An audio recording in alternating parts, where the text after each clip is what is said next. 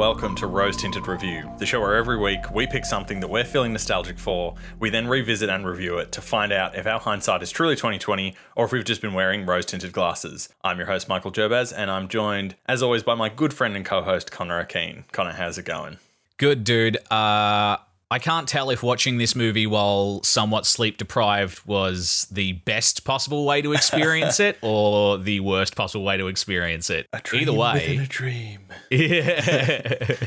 Either way, I am excited to discuss it with you. Hell yes, I'm excited for this as well because this week we are reviewing the 1975 Australian cult classic Picnic at Hanging Rock, based on the Joan Lindsay novel of the same name. Screenplay by Cliff Green, directed by Peter Weir. The film stars Anne-Louise Lambert, Karen Robinson, Jane Vallis, Dominic Guard, and John Jarrett. On Saturday the 14th of February 1900, a party of schoolgirls from Appleyard College picnicked at Hanging Rock near Mount Macedon in the Strait of Victoria. During the afternoon, several members of the party disappeared without a trace. Ooh. Ooh, and spooky. then the film follows the search for those four missing people. Yeah. Mainly follows Michael Fitzhubert and Albert as their sort of infatuation, obsession with trying to find these girls that have gone missing on the rock. Yeah. It shows a bit of the mystery kind of eating away at everybody in the town to some degree, but it hones in a little bit on them and quite a lot on the headmistress and the police officer. Yeah, of course. Yeah, headmistress, Mrs. Appleyard. Mrs. Appleyard. As it is Appleyard College. So this is a really fond personal movie to me, and you have not seen it whatsoever. Mm-mm. So what did you think? I really liked it. I was really charmed by how bizarre it is as a film. Like immediately charmed. And I know within the first 5 minutes, I was like, I know exactly what I'm following this up with.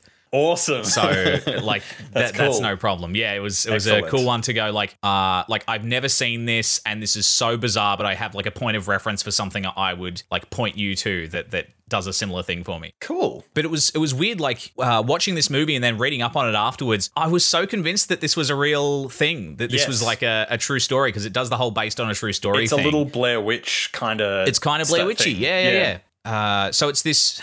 It's a surreal film to begin with, but it was surreal watching it, having heard its name since I was 8. I think I first heard my dad mention it. Yep. And it's always kind of had this. The reputation of the film just does precede it. When people speak of this movie, it's in ominous tones and like, ooh, you don't want to fuck with that, So it was a really surreal viewing experience, but a very enjoyable one. That's awesome. And one that I'm. It's one of those movies that's so open-ended and so by design is it that open-ended that it's a fun one to look into fan theories and analyses and stuff. And I mean, since it's filmed from the fucking 70s, there's let me quick math here. Nearly 50 years of fan theories rolling about. I'd really I'm keen to dig into it with you here tonight and then do some of my own research afterwards. Yeah, because the book I think is 1967 the book was published. Yeah. Yeah, about 10 years prior. That's where it sort of all starts. The book is Joan Lindsay. She was purposefully ambiguous with the origin of the story to make people believe that it was possibly based on a true story, when in fact it is just entirely fiction. There's all sorts of cult theory, a big following, and it really blew up and was popular to begin with as the novel. And then this film, it's such a good adaptation. It's spawned that even further, just forever and forever. So yeah, I'm the same as you. I grew up always hearing about this film, knowing about this film. I remember Mum and Dad had a VHS recording of it off the TV, and it was Picnic at Hanging Rock, the director's cut. And that was my first memory of what a director's cut was, or me not understanding what a director's cut was, and thinking that it sounded really violent. and like just like not appropriate for kids. I think it was Director's maybe cut, like just that term, director's cut, or cut is like no, it's violent. It's like the scary version. It's like this. Yeah. I think I've always had that association too, just because like you so often, and especially in the, I guess in the time that we were growing up, in the age of like torture porn being, you know, kind of popular in movies like Saw and Hostel and stuff. The like uncut, unrated versions, unrated, and it was like that for like horror and comedy. Yes. Like it was movies like Hostel would come out with like a you know, this version was too fucked for cinemas, and then 40-year-old version it was like they say fuck too many times for cinemas. Exactly. So I've kind of always had that connotation as well. So I should mention I grew up in Macedon.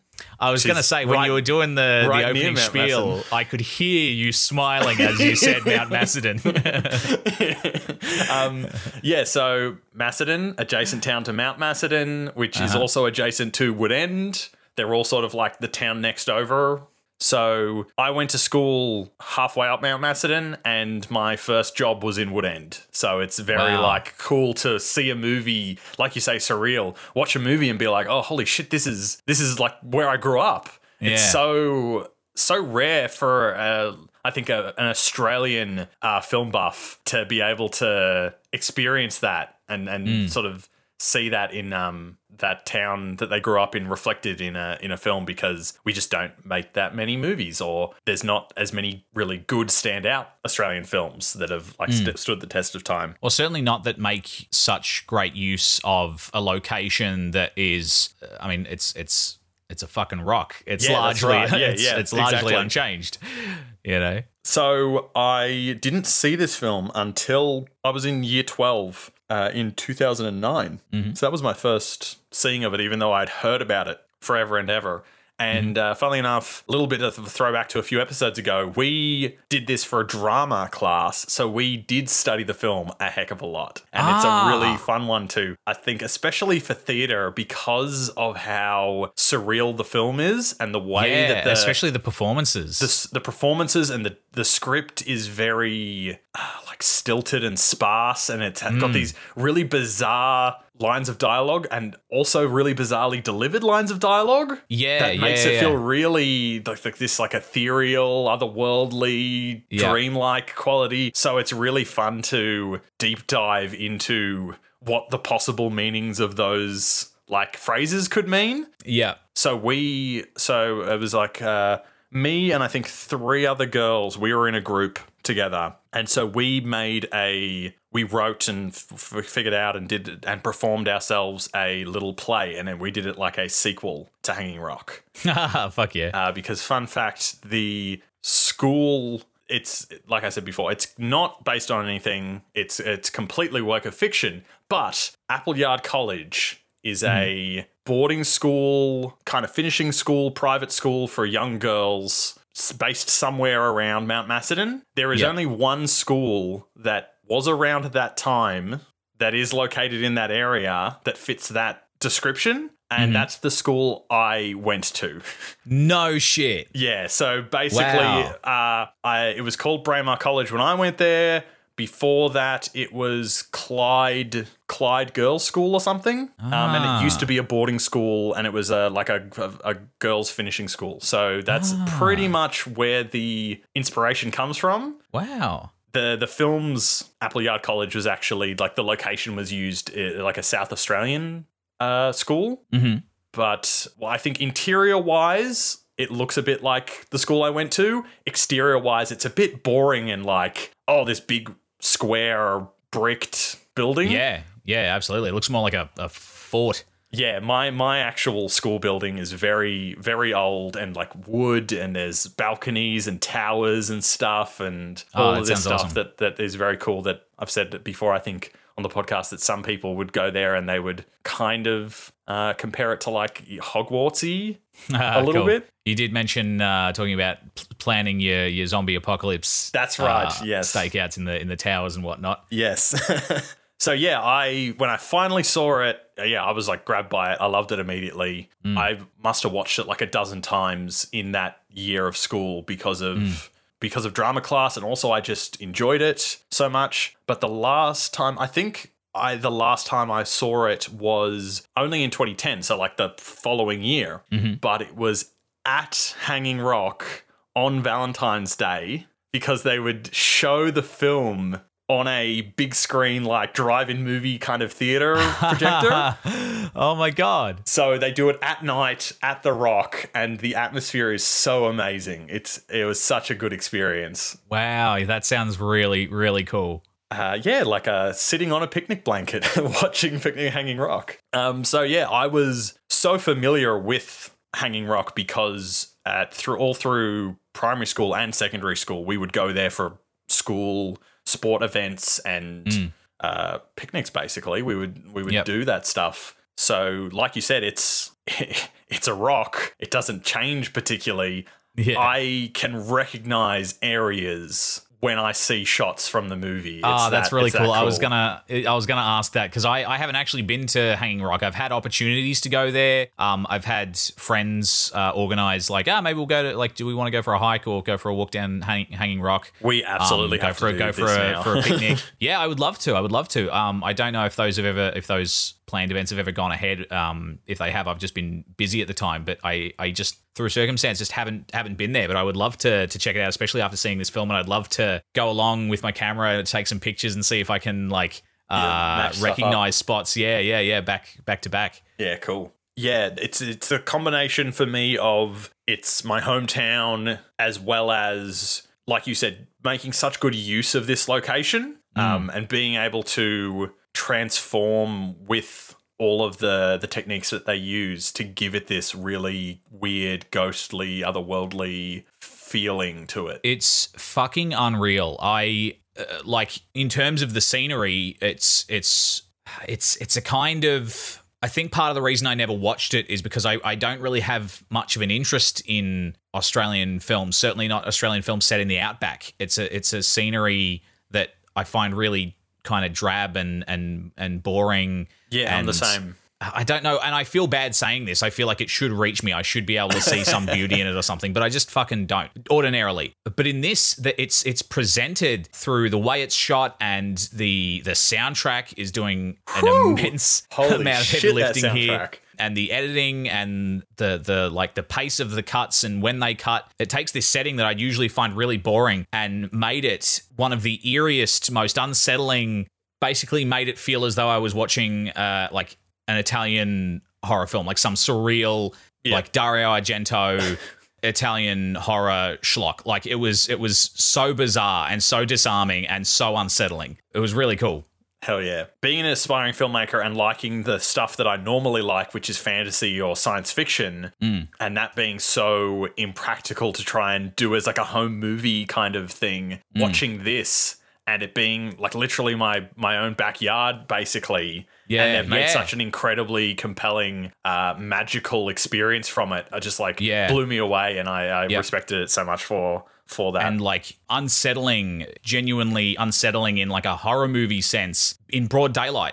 That's why I sort of when I recommended it, when I picked it last week, I said it's not quite a horror movie, but it's spooky. It's almost, it's got a lot of maybe the DNA of a gothic horror. But yeah. It kind of stands a bit aside from that as well because of how, like you say, it's in broad daylight, making the Australian outback feel so, confronting and haunting. Yeah, is the right word. Like, it's such a feat. I think you're right in saying that it's got that gothic horror DNA, in as much as it's like the way that gothic horror is not. It's not The Conjuring. It's not about the jump scares. It's about the feeling of a haunting. This feels very similar to that, where it's not about shit jumping out and scaring you. It's about the feeling of unease and superstition that this, I don't know, and because it's all left so up to interpretation, it's not whether the place has something supernatural about it or just this bizarre event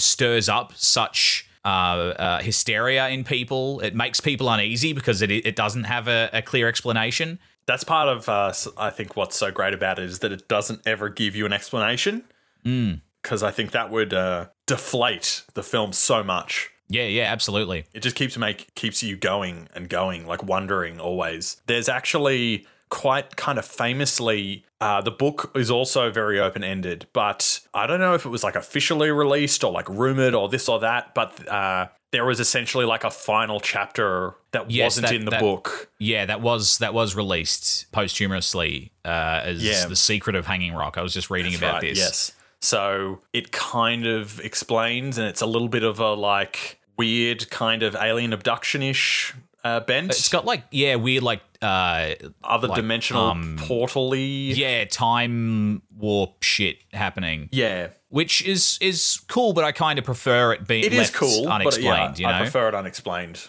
It's still better than just a brief aside. I won't waste too much time on it because it's not worth wasting time on. But in preparation to this episode, say you did some research. I was doing some research, and I wasn't aware that there was a 6-episode miniseries, Picnic at Hanging Rock, made in 2018. Yeah, I remember seeing posters for it. Yeah, it completely flew under my radar. So I was curious. It was a Foxtel original here in the States. I think it's was bought as an Amazon Prime show. Okay. And yeah, it's not very good. I watched the whole thing out of like the feeling of obligation. Yeah. You described the other night as hate watching the series. Sort of, a little bit. I didn't want to watch a little bit and then just make a determination on it and then shit talk it on a podcast and then, realize that I didn't like have all of the context. So yeah, do you do due diligence? It's I feel like it's got good casting, but the writing is so bad. I want to enjoy the performances more because I like the actors that they've picked, but they're not given much to work with. Not given much, or what they are given to work with is just bad and takes it in a different direction. I think it was coming out around the time of trying to chase like a True Detective kind of crime show bent. So they much more go down the lines of like a whodunit kind of thing. Yeah, whodunit. This more on the police officer and stuff, being much more suspicious, where even the police officer in this one is quite like his attitude towards it is quite interesting. And yeah, so my interest was piqued to begin with, and then a couple of episodes in I was like, is this what they're kind of doing?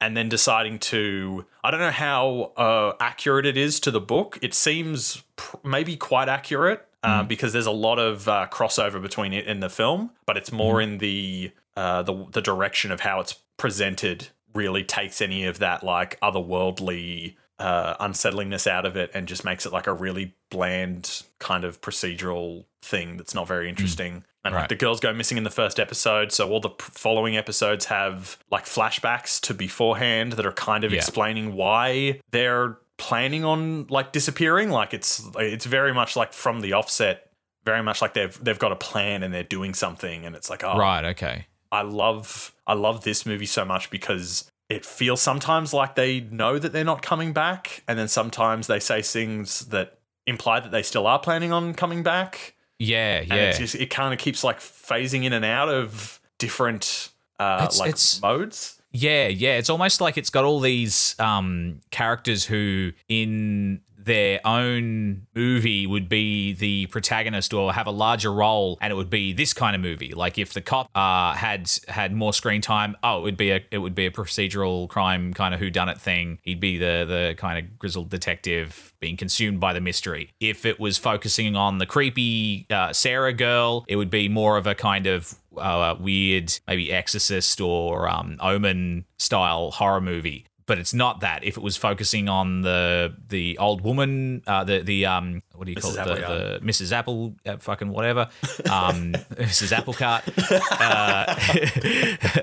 Maybe it'd be more of your gothic horror thing, her being haunted by the memories of a colleague and the two girls or whatever. If it was focusing on the dude, maybe it would have the British kid. Maybe it would have more of a romantic bent to it or something. I don't know. Like it's got all these components that don't work against each other, just kind of exist next to each other. Yeah, that really I don't know. It's a really weird one. Yeah. It's constantly throwing you. This movie is constantly throwing you off its trail. I finished this movie, like, I was checking the time thing because I was like, how long is left in this fucking movie? And it was like the last 10 minutes. I was like, okay, so we're going to get some kind of resolution here. And then you kind of don't. Like the fucking like groundskeeper comes in and Sarah's dead, like fallen through the roof. Yeah. Presumably. Well, we don't know, suicide or what. Like then he goes up to Mrs. Applecart and she's fucking dressed in black. Yeah. Like doing what? Like did she like we don't know. We don't know anything. Yep. And then she's just staring at the camera. It's really creepy, really unsettling. And then we get a voiceover saying, yeah, so she's dead. She was found at the base of the rock. They kept looking for the girls for a year or so. And here we are. And I was like, wow, this movie does not give a fuck if you like it or not. No. And that's so gutsy, and it's one of those moments where I have like there are certain things that trigger a patriot in me, and this is one of them where I go fuck yeah. And reading like critical reception at the time, and like on the Peter Weir recalls one distributor threw his coffee cup at the screen at the end of it because he wasted 2 hours of his life, a mystery without a goddamn solution. And I just, it's like, yeah, fuck you, fucking big city cunt. What do you want? Exactly. Well, speaking of ballsy, so he released a director's cut that we mentioned before. So in 1998, the director's cut was released as part of the Criterion Collection DVD, and it also replayed in cinemas. And the cut actually removed about 10 minutes of footage from the film. Wow. I always really appreciate the balls for a filmmaker to not add more, but to go, no, let's take out because this doesn't serve the story as much, and let's give it a more streamlined fucking A, dude. Yeah, thing. that's sick. So I remember that the reception was quite negative because it being the cult film that it is, people fall in love with the film that gets released. And so they were kind of like arguing that point of like, oh, once you release it, it belongs to the viewers, not the filmmaker, and we don't like this. But he was like, no, fuck yeah. And a few years later, there are like special edition versions that have the theatrical cut now. I've never seen the theatrical cut. I've only like read descriptions of what scenes were cut from. Yeah, well, I was watching the version that begins with the Criterion Collection logo and stuff, so I'm assuming I'm watching the director's cut. Yeah, for quite a while, it was kind of people were upset because there was like no way of, unless you had like the very early VHS release, there was no way of seeing the theatrical cut. But now there are like the very super special like 3-disc editions have the theatrical. But yeah, to be like, nah, fuck yeah, I don't care. This is extra. This is fluff. Let's take it out. And I feel like I haven't seen the original, but like it's a long enough movie as it is. It doesn't. I was going to say 10 more minutes. It's I don't think it needs that extra 10 minutes. It's already kind of for my tastes at least. Again, it's pushing the envelope with like kind of being a likable or like enjoyable film in a traditional sense. Like the pacing, we've talked about movies like Last Mohican and Field of Dreams and stuff having a meditative pace. This has like a kind of bizarre hypnotic kind of pace, like a fever dream pace. And it becomes kind of, again, I watched it very tired. I think this is a disorienting enough film without an extra 10 minutes. I think so. I think that in terms of actual like plot material or plot points to go through, they're quite sparse across the runtime. There's actual like very little of that actual stuff, and there's a lot of extra mystery and, like you said, that unsettlingness of how it's cut and how long they stay on certain things and that sort of thing. So I think it feels quite long for like an hour 40 something. Hour 47 or so. Almost 2 hours. It feels like a lot of time is devoted to just creating an atmosphere, a mood, and it does that really well. But I'm happy with what's there in terms of the director's absolutely cut. Yeah, like from the get-go, it's just going along in their cart, and the teacher, the way that she's just like staring like out into space, like almost to the like directly staring at the camera, just being like, this we do for pleasure, so that we may shortly be at the mercy of venomous snakes and poisonous ants. How foolish can human creatures be?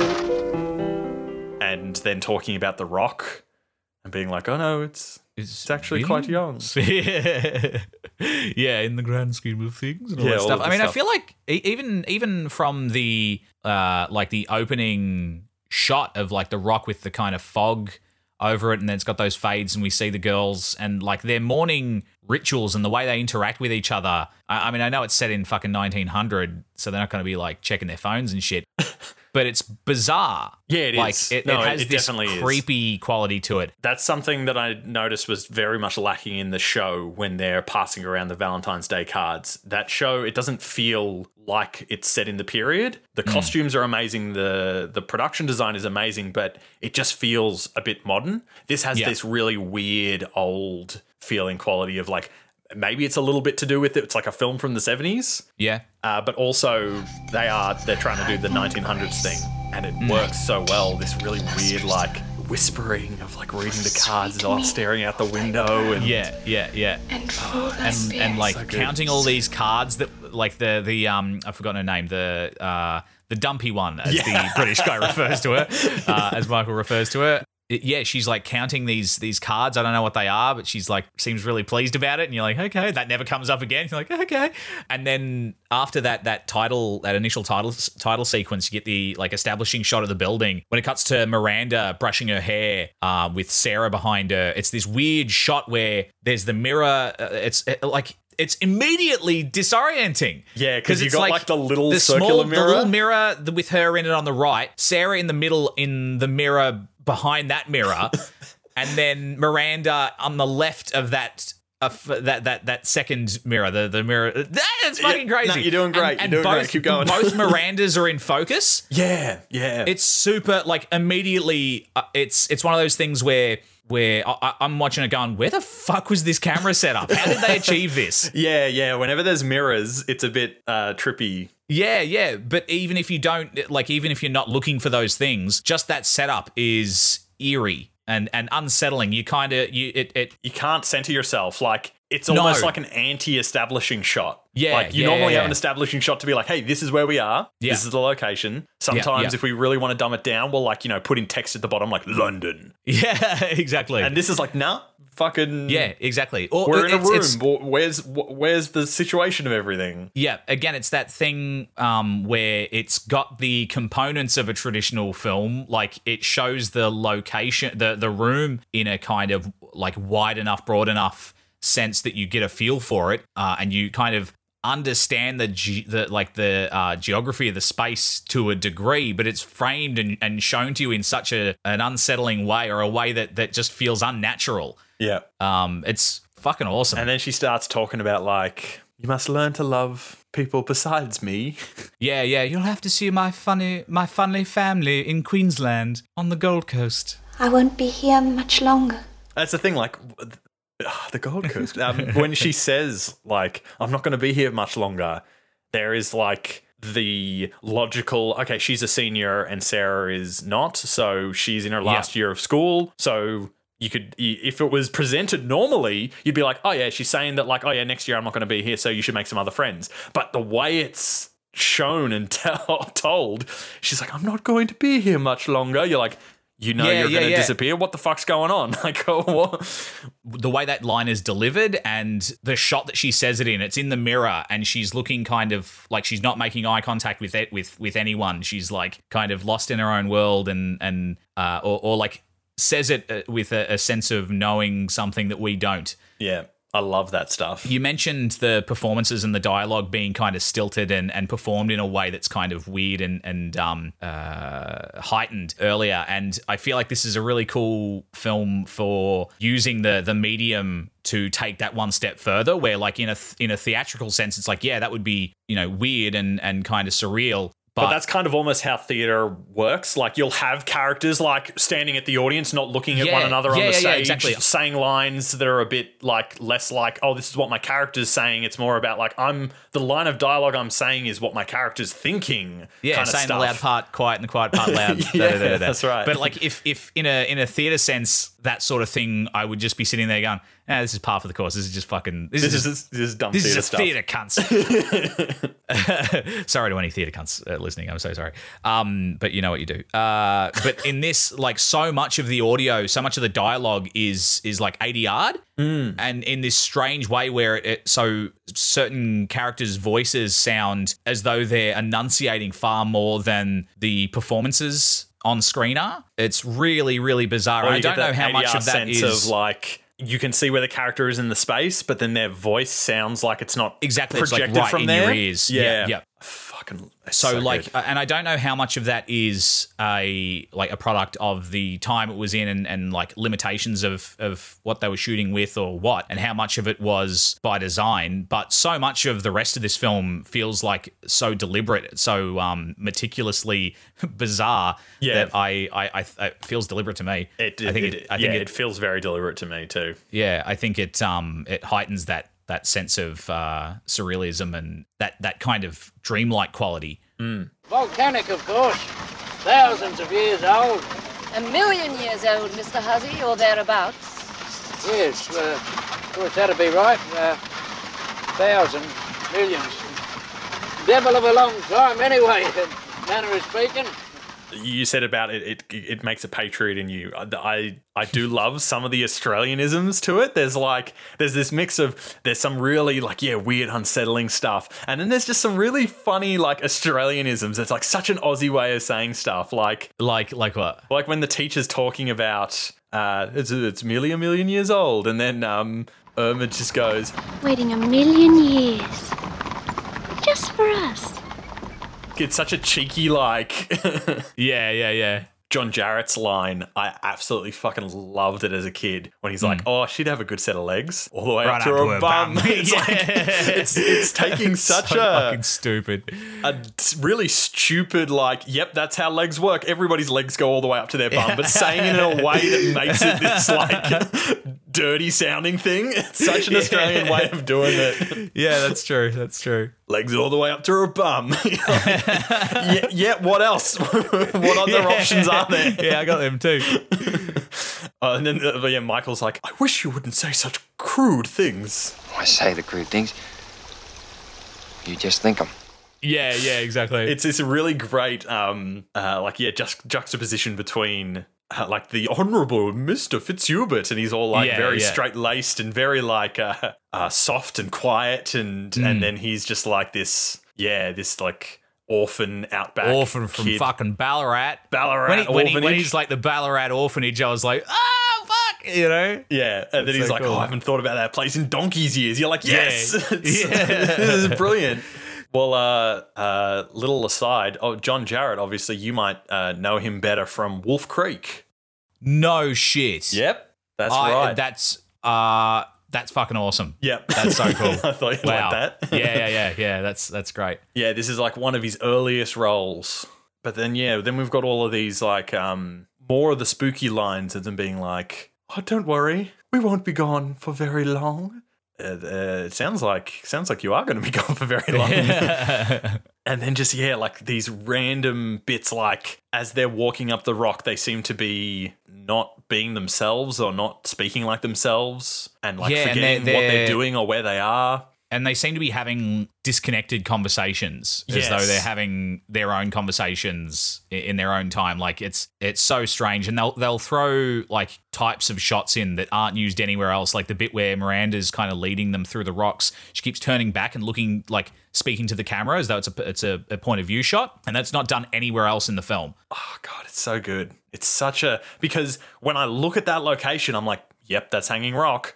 It's pretty. It's a big rock in the middle of the bush. It's not that incredibly special that it should photograph particularly interesting. They do such a good job of making it feel interesting. The idea that someone would go missing at Hanging Rock and them not being able to find them for days and days and days is pretty crazy. Because it's not that big of a place. There's not that far you can go.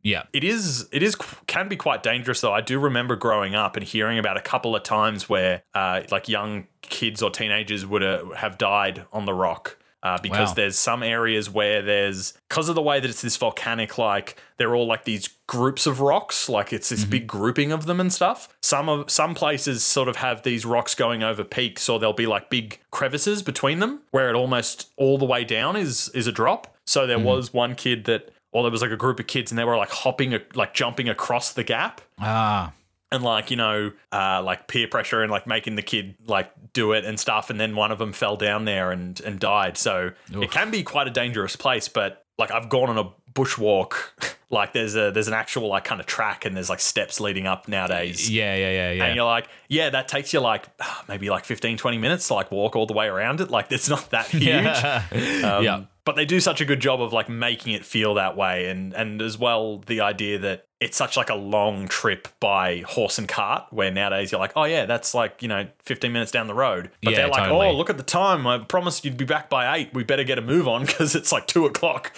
Yeah, We're exactly. not going to get Yeah, home in time, sort of stuff. It means when what's his face, the Yobbo finds is it Irma? Yeah. Irma, and is like on top of the rock, like trying to get their attention after finding the piece of clothing in Michael's hand. You do go like, oh fuck, Like you're out in the middle of nowhere sort of thing. Yeah, totally. That moment is so bloody cool. Like there's the 2 really good pieces of music. There's the really bizarre pan flute, which is such a great choice to make such a like an alien sounding instrument for the outback. Like if you were doing it really, I don't know, like lazy or by the numbers, you'd think like, oh yeah, no, I'm sure the Aborigines would have some sort of like significance of this place. They would have folklore leading into that. Like, let's chuck some didgeridoos in there or something. But they didn't go, oh, well, let's Australian music, let's do didgeridoos. They were like, no, let's do this fucking Irish pan flute. And you're like, this is so weird. Yeah, you're right. Alien is the right word. It's this very sound that bizarre. definitely doesn't feel like it fits there. It shouldn't fit there. And that's excellent. And then there's also just the piano-y, very the like harpsichord kind it of builds thing. Yeah, like really it's got like a lot of it's a quite suspenseful kind of piece of music that builds. And so absolutely. That's sort of playing when the girls are walking up the rock before they disappear, and then also when like that whole section, I like remember absolutely fucking losing my mind when Michael's like, no, I'm going to stay out all night and stuff and search. And then Birdie comes back and he's like following the trail and stuff. And then he like, when he turns around and finds him and he's just like, kind of like shaking. all weird. hunched up, like kneeling on the ground, and he's like shaking, and the bit of music's like, I was like, holy shit! Like there's nothing actual scary happening, but it's so weird and off-putting. You're just like, what the fuck? Like you can tell in that like instant that you're like, he is traumatized. What the fuck is going on? Yeah, especially because it's accompanied by that. There are a few moments where it has. Like, I don't know what instrument it is, but it sounds like a theremin or something where it's like literally just goes like, wee! And it's got like the like 70s. It's not like a crash zoom. It's just them zooming as fast as they could, I guess. On him like shaking and just like staring at the camera. It's so weird. Yeah, it's also like I find it a little bit funny, the idea that they're like, I'm walking around hanging rock, searching, and they've got like bloody hands and scratches on their faces and stuff. I'm like, how do you go about doing that? Like, how'd you fuck up that I've bad? been there, but the music it fucking works. You're like, Sells yes, it, this for is sure. this is traumatizing. Or like beforehand when he gets to that area right before the girls disappear, that like one corner, or like around the corner they disappear and you never see them again. He gets to that place again, which they do a good job of like coming back to that shot and it being like recognizable, considering it's all rocks. Yeah, they do. They do make that part feel distinct. So when they do come back there, you go, oh no, like what's going to happen now? Really, every time we come to this spot, something happens, you know? Yeah. It's something about it, like sort of like Field of Dreams, just like watching the dudes like walk into the cornfield and they just like fade them out. Like it's a very simple fade, but there's something about it that you're like, oh, there's this threshold here. And that's what this has, this like around the corner up that hill. But with Michael, he's like crawling on the ground, like he doesn't have the strength to stand anymore. Yeah. Well, it's really interesting, the performances with like the girls like getting sleepy every time they come to that spot, and the kind of droning sound that they put in the soundtrack and stuff. It does make it feel as though there's some force in that spot that just like saps people of their energy or something. It's and because it's never explained, your mind goes wild. It's like, what is it doing to these people? You know, how does it affect people? It really makes your imagination go wild. They're not even showing you anything in particular. For you to grip your sort of mind around it. It's almost got that like Lovecraftian idea of like beyond your comprehension. Yeah, this to is so see otherworldly. whatever they saw would be to go fucking mad. You know? So Birdie gets the doctor or whatever. They come and they're like, got him on the stretcher, put him in the back of the cart, and that piece of music is playing on the piano, and it's getting like more and more intense. And like Michael's just staring at Birdie, and he just like puts out his hand, and then like Birdie opens up the hand, and there's just like a scrap of white dress, and it just like the music really kicks off, and he's just like fucking running up that hill. I was just like, oh my god, like the suspense, like the energy in that scene is so incredible. Yeah, it is. It is. And then he's like excellent. following the pieces of paper, and he gets to that section, and he's able to like stay standing, and then it's like he finds Irma, and then we get even more like crazy mystery stuff when they get Irma back to the Fitzhubert's estate, and the doctor comes, and he's like, yeah, she's like remarkably in good condition for being out in the elements for 9 days. Like she wasn't wearing any shoes, her feet are fine. Yeah. But she's got like cuts on her hands. It's all this really weird, unexplainable stuff that you're like, Yeah, and she's like missing her corset. yeah, which is just really kind of weird. Yeah, it's cool. And then I don't know, from there it's like more and more like that presents all these questions. The stuff of Sarah becoming weirder and weirder is presenting more questions. The French teacher, where she's like keeps saying like Miranda is a Botticelli angel and stuff, and then it cuts to Michael in his bed, and there's a swan on his bed and shit. Like the stuff with is it Birdie having the dream about his sister, who we find out is Sarah. Yeah, the fact that he had a dream about her, that she like came and said goodbye or whatever, and then bam, she falls in the greenhouse. Yeah. And the scene where Irma goes back to them doing like their calisthenics class. Yeah. And it goes from like just fucking dead silent to them like all screaming at her and stuff. Yeah. And like, the French teacher slapping the Toby one in the face. Oh, it's so cool. I love as well that shot of her because she's like bitching and whining and complaining. They say to her like, you can come as long as you don't complain, and she's like, I won't, I promise. And then immediately they get up the rock, and she's like, if I knew it was gonna be like this, I wouldn't have come. But then her like scream, and that like one shot, like you say, there's that they never do it ever again in the movie, but it's like this aerial shot where it's like panning around in the air in like slow motion. It's like so smooth, and she's just like running down the hill, and the scream and like the eerie sound effects. It's just like, whoa. And then it just like cuts back to Appleyard College, and it's just like, nah, we've never seen that again. Like it's just this really like crazy little spurt of this like crazy cinematic look that we don't get for the rest of the movie. We get that shown in that way. In that sequence, like that aerial shot you're talking about, and then we get that similar kind of screaming and hysteria and almost like Salem witch trials, like fucking mania, during the bit in the calisthenics class where like random girls just start fucking screaming. Yeah. Like some of them are like asking her questions. Yeah, and some of them are just like screaming and shaking her and stuff. Like it's and you don't know. Again, you don't know why that is. Yeah. Did people just behave like this in the 1900s? I don't know. Yeah, it's one of those like mass hysteria kind of things. Like there's a few of them in history where you hear about like whole groups of people just going crazy and acting weird, and it's got like a little bit of like a little hint of like, oh, this is some weird part of human nature that we don't understand. There is like some examples of it,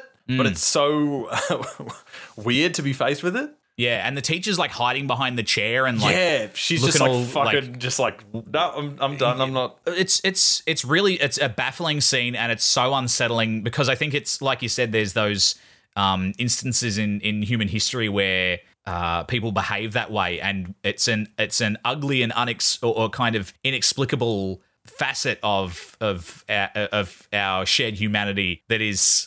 Like, we don't understand it fully. We're like, it's scary to think we could be capable of that. It's scary to think we could end up in a situation where we're confronted with that, where we're in the position of Irma. Like, it's just so profoundly, deeply unsettling. Yeah, it's the setting of the like 1900s helps amplify that even more, because we've got sort of that similar to like what I was talking about with Alice in Wonderland with Sarah, where she doesn't get to go on the picnic. And Mrs. Appleyard is like, no, you have to recite this poetry that you're supposed to have learned. And she's like, it's stupid. It doesn't make any sense. And they're like, nope, recite. Very similar to that rebellious sort of writing of Alice in Wonderland. Yeah, for sure. So it's of such a period of history where everyone has to be like so proper and so civilized that it's like, oh no, we're not these animals like other animals. We're humans. We're above this. We're all profound, and God made us in our image. All that crap. But the punishments for not doing those things are conversely so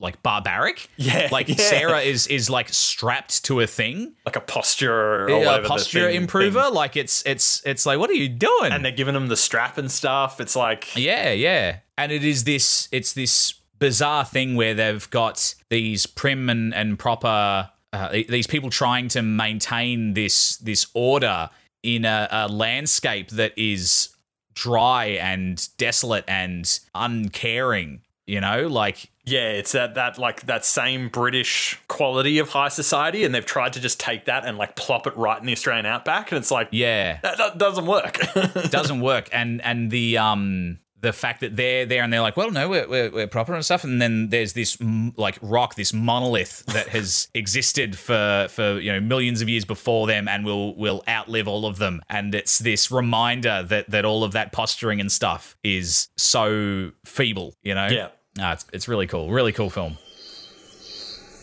Stopped at 12. Never stopped before. Must be something magnetic. I love how like all of their clocks stop at 12. Yeah, it must be something magnetic. But it's also just weird how she's like, stopped at 12, and they're like, never stopped before. You're like, God damn. And then so to creepy. Hear afterwards as well that like she is kind of acting weirdly, the teacher, but then we don't get to see her disappear, but then we actually learn later that it's like, oh no, she went up the rock as well and disappeared. Yeah, the amount of stuff that is kind of plot critical and also quite like would be quite scary, like would make it more of a horror film is just not shown. Yeah. Her going up the rock and she's like taking off her clothes as well. It's really bizarre. Yeah. And then like the one thing that she can remember that she saw like a red cloud. Yeah. And you're just like, what the hell? Like that's such you can imagine it like that outback scenery and that blue sky with hardly any clouds and then just this dark red one there. You're like, that's a weird, chilling image. Yeah. So many things that they kind of brush over them and then we like get a little bit of them like piecemeal fed to us. Like we're given that the thing about the cloud and the teacher not wearing any pants or not wearing a dress or whatever, that's given to us by the kind of this kind of goofy character that later on the French teacher is like slaps her and is like, you're a liar and you're this, like she's not exactly a reliable like we don't know how reliable a source she is. No. So even those things that we're like, okay, how much of this can I take seriously? How much of this is true? Yeah. And then when we go back to that place with Michael, we don't see any of that stuff. We don't get any glimpse of a red cloud or anything. We don't see a bit of the woman's dress or anything. Yeah, it's really bizarre to think like, so she saw her walking up the rock as she was running away, but she already had taken off her clothes. So it's like her clothes should be further down the rock, not all the way up, lost somewhere with the corsets. Yeah. That should have been fairly easy to find, but there's no trace of it. Yeah, it's really, I like really bizarre. How they sort of bring it up, the idea of like, oh, was there foul play? Was there like a man? Were they molested or something maybe? Is it this weird like sexual crime in nature? They bring it up, but then there's so many more weird pieces of evidence that kind of throw that out of the running and sort of leans back more into the weird, mysterious supernatural that's unexplainable. I like that because I really like the supernatural stuff. Yeah, me too. And then like towards the end of the film, in the same way that the lines of dialogue at the beginning are very strange and you go, oh, what's that about? Are you meaning something else with the way you're saying that? We then get to hear Miranda say those things again, like that's replayed to us. That's sort of like, everything begins and ends at exactly the right time and place. And you're like, what? And so they're sort of like calling back to it in this way to almost like, oh, well, now that you've watched the movie, listen to this again. Like, does it take on a different meaning, or do you have more context for it now? And you're like, maybe, I'm not sure. Yeah. You're like, I don't know. It sounds more ominous now, less ominous now. I don't know. Equally ominous. I like too a lot of the dialogue and the performances is stilted and kind of heightened and stuff, but we do get glimpses at some pretty interesting characters here, like the Michael and Albie or Bertie, dynamic is fun and interesting. And the, what do you call it? The head mistress, Apple, what is it? Apple what? Appleyard. Appleyard. Apple something. The Appleyard, Mrs. Appleyard character, when she's starts drinking and yeah, it's her performance, and that character is so interesting because we never get a full window into what she's thinking. Yeah. Like when she is telling Sarah, like, you know, this isn't a charity and stuff, we see her rehearsing that line beforehand. So we know that it's not, it doesn't come like that cruelty maybe doesn't come as naturally as we assume. Yeah.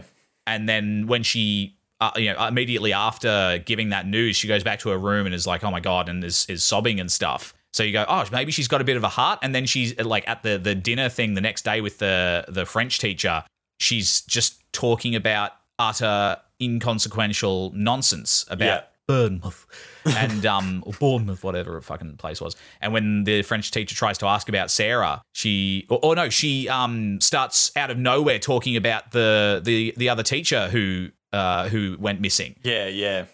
And like scolding her for getting lost, for going missing. Yeah. And then when the French teacher's like, is Sarah coming back? She's like, where were we? Oh, yes, Bournemouth. And then the next day she's in like funeral garb. Yeah. I don't know what to take from that. Do you... Because I go, did she throw Sarah off the roof? There's a little bit of that. There's a little bit of like, did Sarah jump herself, or did Mrs. That's right, because the last time we see edge? Sarah, after she's told, like, you know, you won't, this isn't a charity, she smiles. She's like almost smiling. And it's really unsettling. So you kind of go, well, where's she going? What's going to happen? Yeah. And then it's like, okay, so did she kill herself?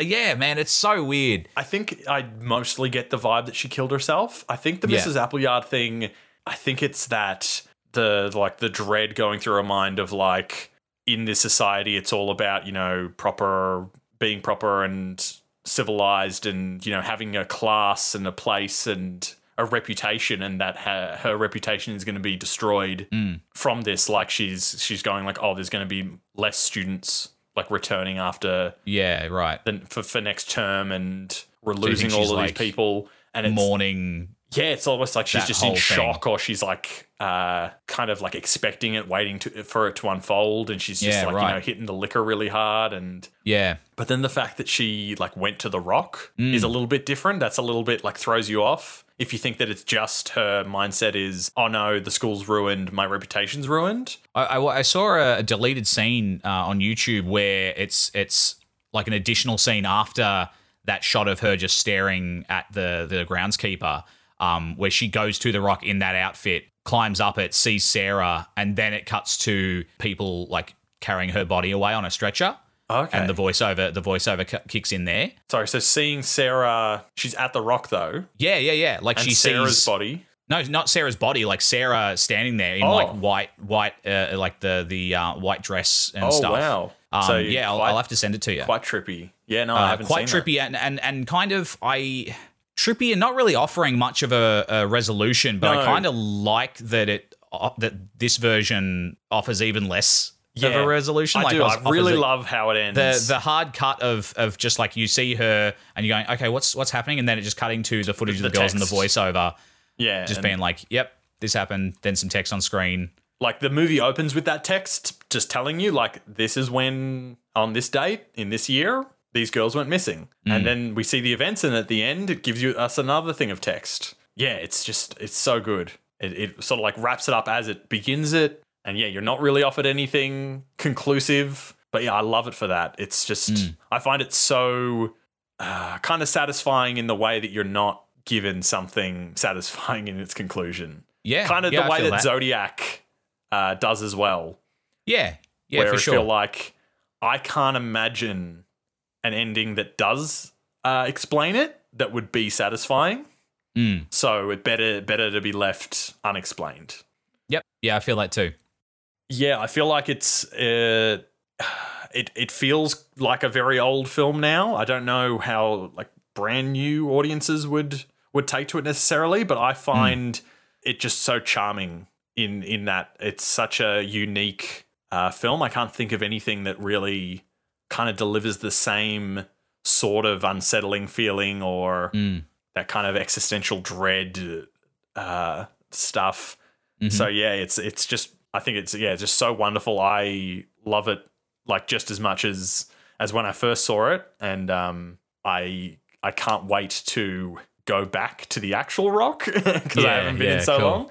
So we should definitely and yeah, I'll go there and listen to the soundtrack. Yes, absolutely. We actually, I forgot to mention in the play that we made that was the follow up. We actually did go to the Rock and film some stuff. So the very last scene, we sort of do the whole play, and the girls are, because we had 3 girls. It's like, 3 schoolgirls. 3 schoolgirls went missing. That's brilliant. 3 schoolgirls can go missing again. Almost 100 years later. That's perfect. So yeah, we went to the Rock. I filmed it a bunch of stuff, and we actually had them a disappearing scene where they like fade away as they're like walking through the Rock and stuff. So nice. Yeah, can't wait to go back there.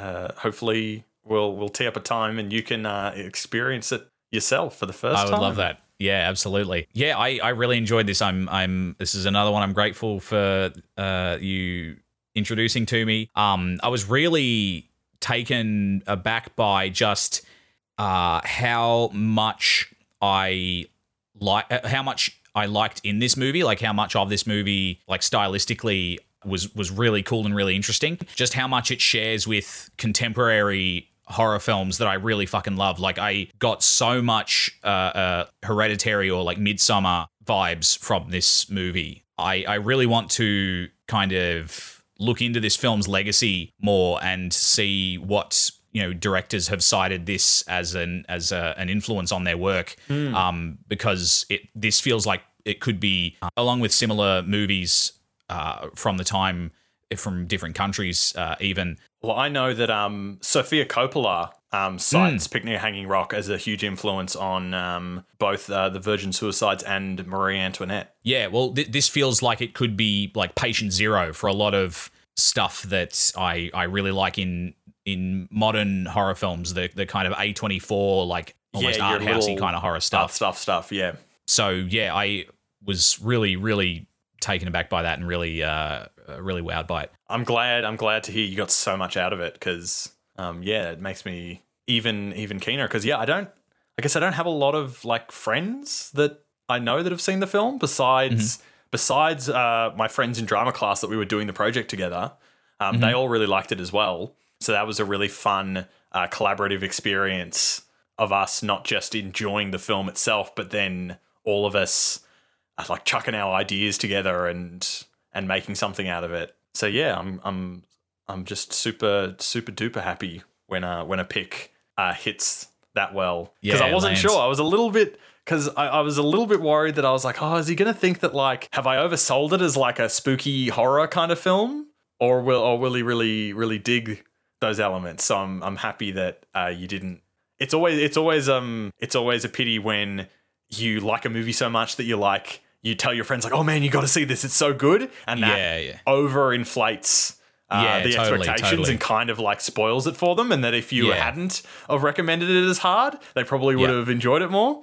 So yeah, especially with a movie like this that, again, we've said is not trying to win anyone's favors. Really. Yes, yeah.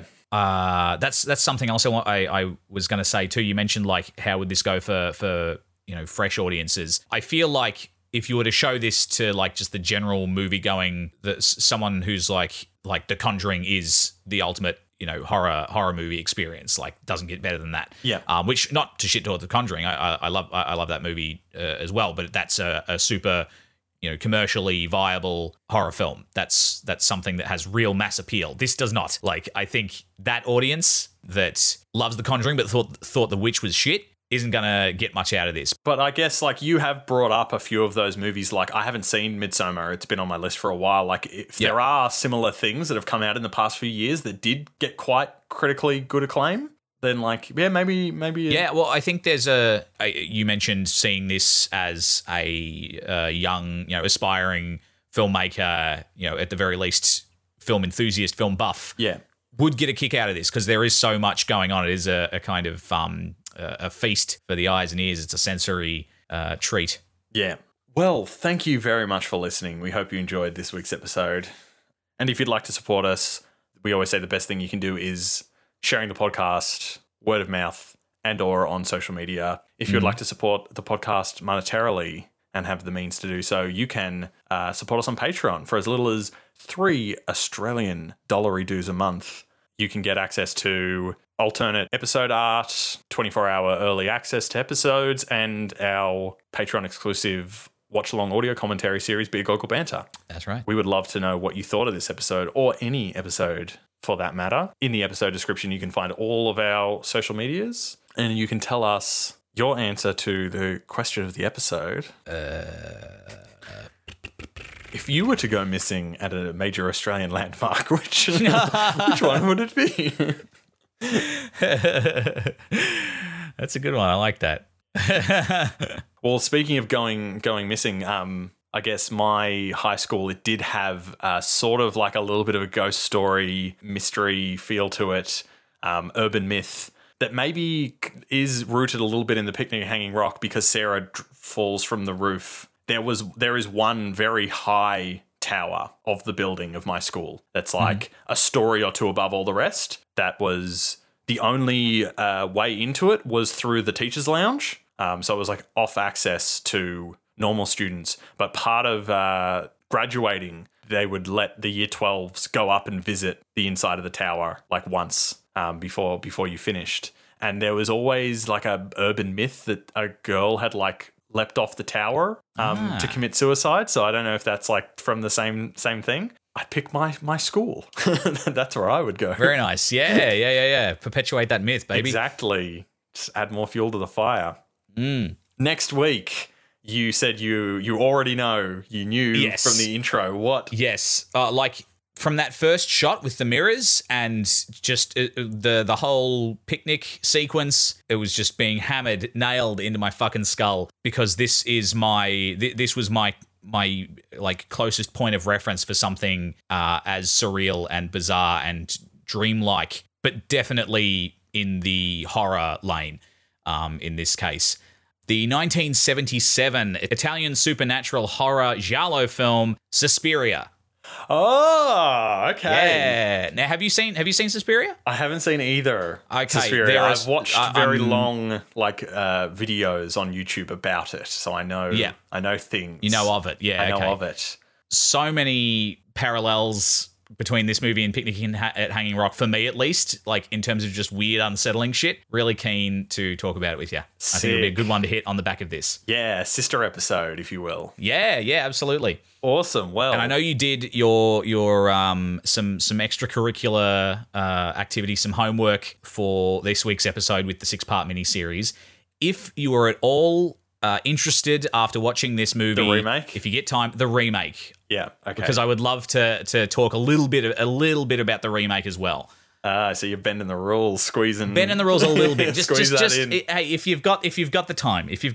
Awesome. If you've got the time, we strongly recommend you watch the movie as well beforehand to get the full context of what we're talking about. So join us next time when we find out whether our hindsight is truly 20/20 or if we've just been wearing rose-tinted glasses. Look.